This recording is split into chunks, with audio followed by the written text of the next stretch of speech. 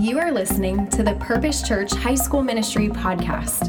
Whether this is your first episode or you've heard them all, God has something to say to you. Our vision is to see every student everywhere following Jesus, and we hope this message helps you take your next step in your faith. To learn more about our high school ministry, visit our website, purposechurch.com/HSM, and check us out on Instagram at PurposeHSM. We hope you enjoy today's episode.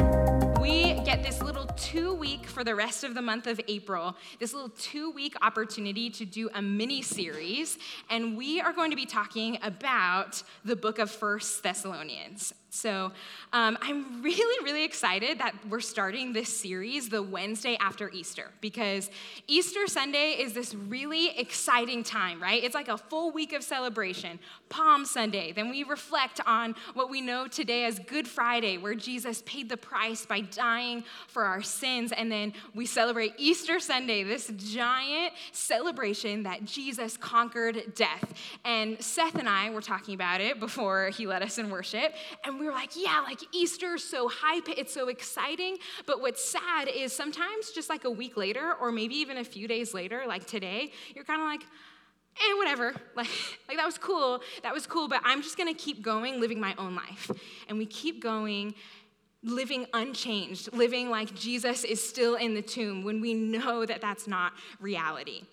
And so I think for those of us who want to live differently, who don't want to just go back to the way that we were living, I think the helpful question that we all need to be asking ourselves is, Jesus is risen, so what's next? What do I do next? How does that truth change my life? And what I love about the book of 1 Thessalonians is that it helps answer that question. If you want to open up your Bibles to 1 Thessalonians, it's kind of halfway in the New Testament. And if you don't have your Bibles, I want you to start getting in the habit of bringing your Bibles every single Wednesday. And if you don't have a Bible, shout out to Pastor Eric. Good job, Pastor Eric. Very pastoral. So good, so proud. If you don't have a Bible, hey, come talk to us after. We would love to get you one. So open up your Bibles to 1 Thessalonians, and here is a little background. 1 Thessalonians is a letter written by Paul, who is, responsible for writing much of the New Testament. And many believe that the letter of 1 Thessalonians is one of the first letters that Paul writes. And I believe we have a map, Asher, of, can you see that little arrow? That's where Paul is writing this letter to this church in Thessalonica. So, are any of you guys playing Worldle? Like Worldle. Okay. Got some of our girls, got that group chat. Okay, Worldle is like Wordle, except it's for countries. So every day it like shows you a map of a different country, and you have to like guess where it is. It's really awesome. Haley and I played today. We won. It was super cool. Anyway, ever since I've been playing that game, I've been really obsessed with maps because I really want to win the game every single day. So Worldle, check it out after HSM. But anyway, Paul, he has this encounter with the risen Jesus. And once he experiences that, he begins to share the gospel. What we just spent the whole last week and this weekend celebrating, he starts to share the gospel with like really anyone who will listen. And what he does is he starts a church in Thessalonica, which is in modern day Greece. And he starts this church under a lot of persecution because there are people, specifically really religious Jews, who don't like the gospel that Paul is preaching. But even in that hardship, Paul's able to bring people to faith in Jesus Christ. And he starts this church. But what happens is the persecution starts to really heat up, and Paul is forced to flee from this church much earlier than he was planning on doing. And so years later, on his second missionary journey, Paul decides that he wants to check up on the Thessalonians. And so he sends one of his teammates, Timothy, to like run over there and check out this church and to bring him back a report of how this church is doing. And the letter of 1 Thessalonians is Paul's response to hearing the report from Timothy, and it's really good news. Because despite even more persecution, and despite some confusion and hardship, the people at the church of Thessalonica have stayed steadfast in their faith in Jesus, which is really awesome. And so Paul starts to write this really joyous, exciting letter to this church. Now, tonight, we're starting 1 Thessalonians, and Eric and I are calling this kind of like our flyover series. Like, we only got 2 weeks. So what we're going to do tonight is I'm going to dig into the first 3 chapters, and we're going to pull out the big idea from each chapter. And then I'm also going to give you a challenge in each of those chapters. And then next Wednesday, Pastor Eric is going to do the same thing with the last 2 chapters of 1 Thessalonians. Sound good? Yeah, love that. All right, guys, well, let's jump in. Turn with me to 1 Thessalonians, and remember, our big question for tonight is, if the tomb is empty, then what does the risen Jesus call his followers to do? What's next? Big idea number 1 from chapter number 1 is that we should allow the gospel to transform our hearts.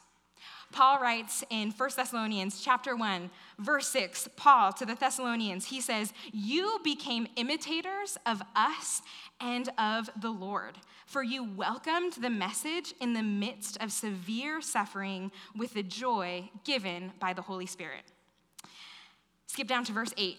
"Then the Lord's message rang out from you not only in Macedonia and Achaia, your faith in God has become known everywhere. Therefore, we do not need to say anything about it, for they themselves report what kind of reception you gave us.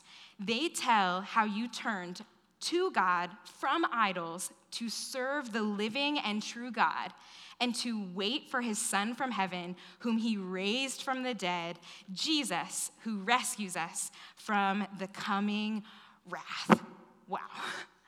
Do you guys see that the Thessalonians have become famous for their faith?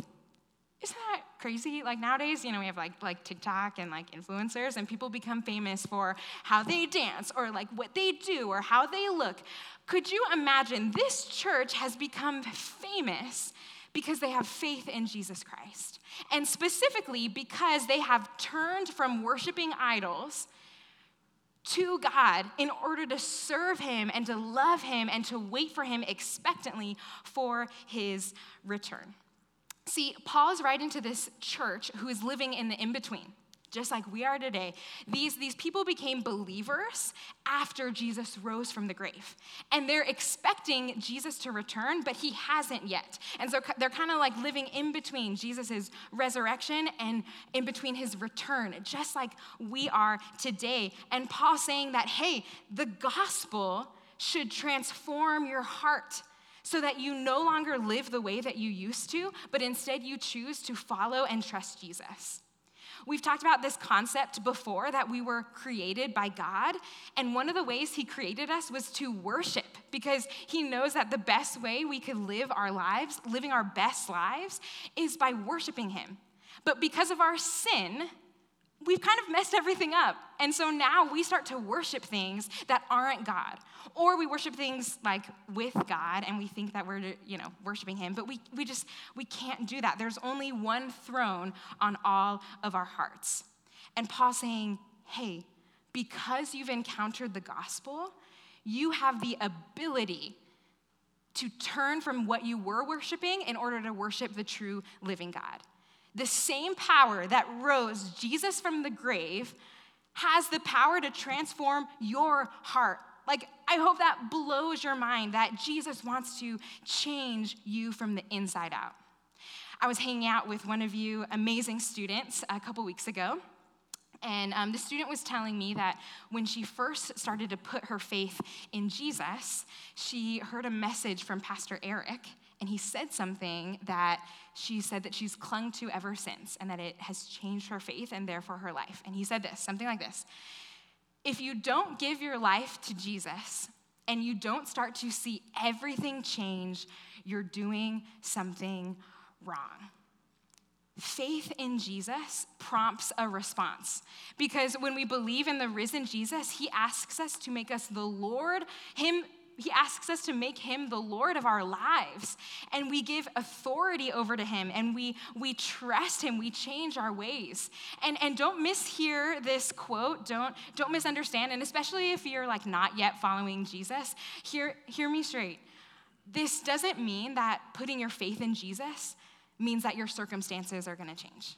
I think sometimes there's this misconception that, okay, when I put my faith in Jesus, my life will automatically will be better, and it'll be safe, and it'll be comfortable, and I'll never suffer again. And remember, we're still living in the in-between.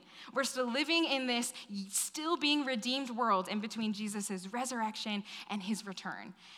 What this is saying, and what Paul's saying in 1 Thessalonians is, hey, when you put your faith in Jesus, your circumstances might not change, but your heart should.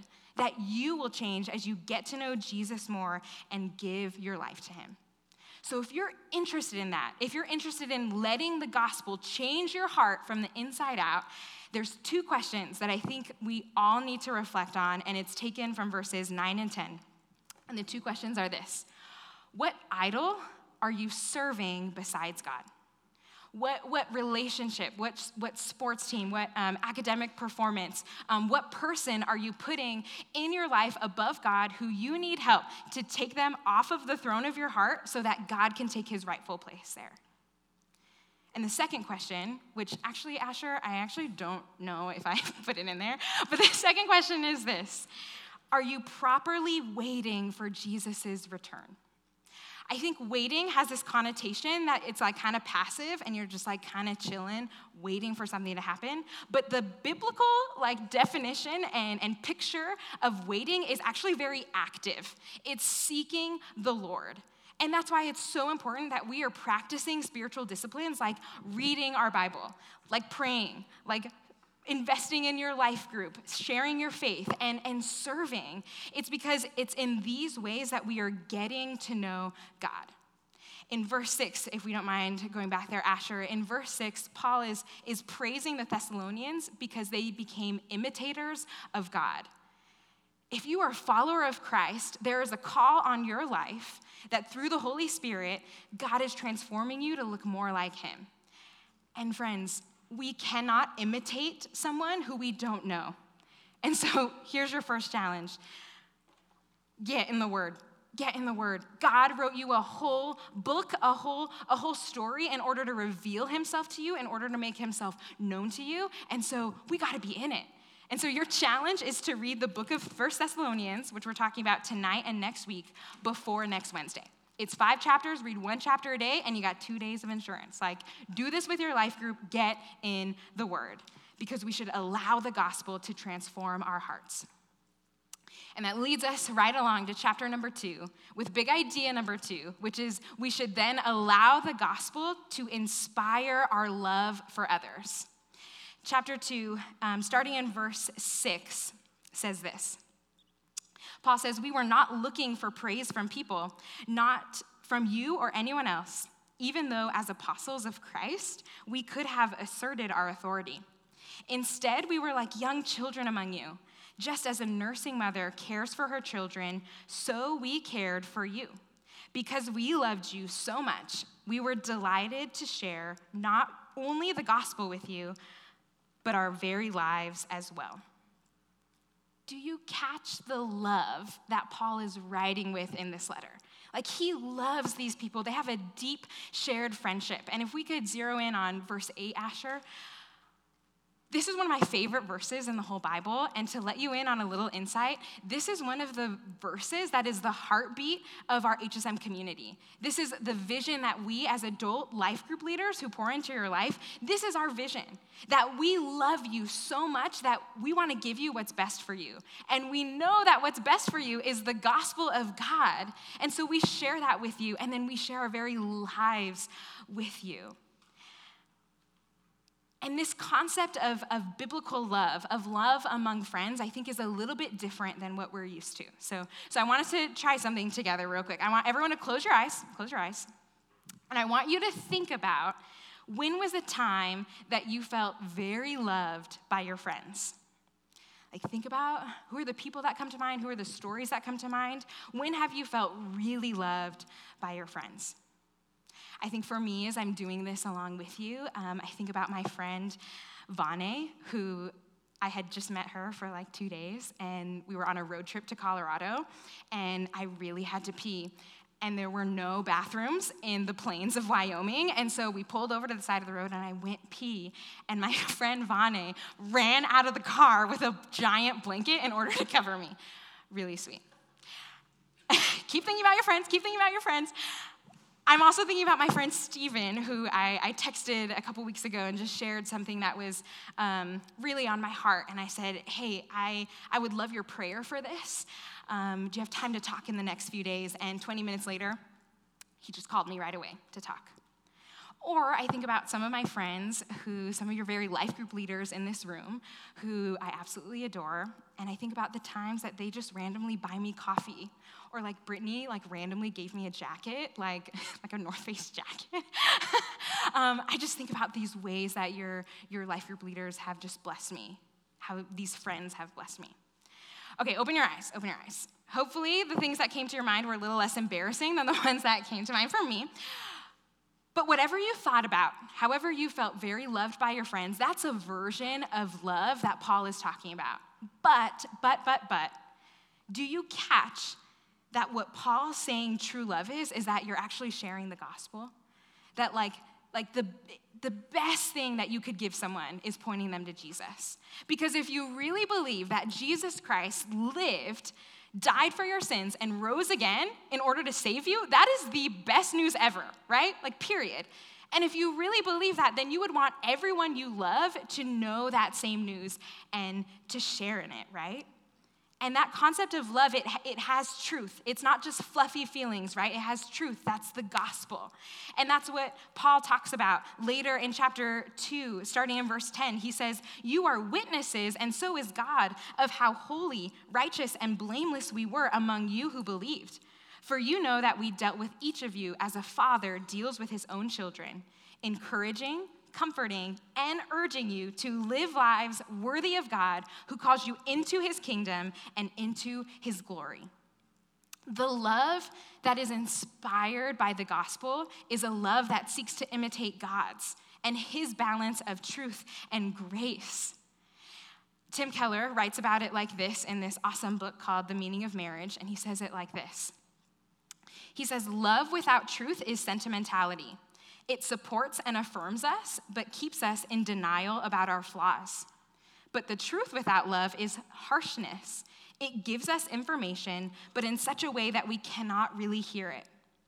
But God's saving love in Christ, however, is marked by both radical truthfulness about who we are, and yet also radical, unconditional commitment to us. And the merciful commitment strengthens us to see the truth about ourselves and repent. It's just a fancy word, going back to chapter 1, that we're turning from idols in order to serve the living and true God.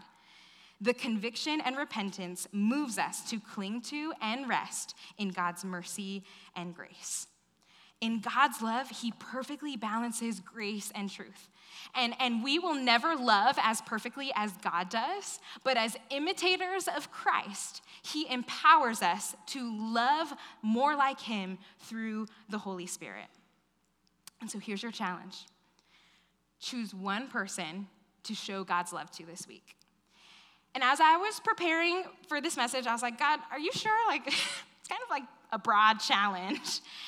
And I just felt him say, Claire, it has to be broad because I have something specific for every single person in HSM. I don't know who it is who you need to show God's love to. Maybe there's someone in your life who you need to ask them for forgiveness. Or maybe there's someone in your life who you need to offer forgiveness to. Or maybe there's a truth that you need to share with someone you love. Because truly loving someone doesn't mean that you're always going to tell them what they want to hear, but it's telling them what they need to hear because you love them. Or maybe there's someone who you need to show extra kindness to because you speak a little too much truth to them. You know what I'm saying? Choose one person in your life to show God's love to this week.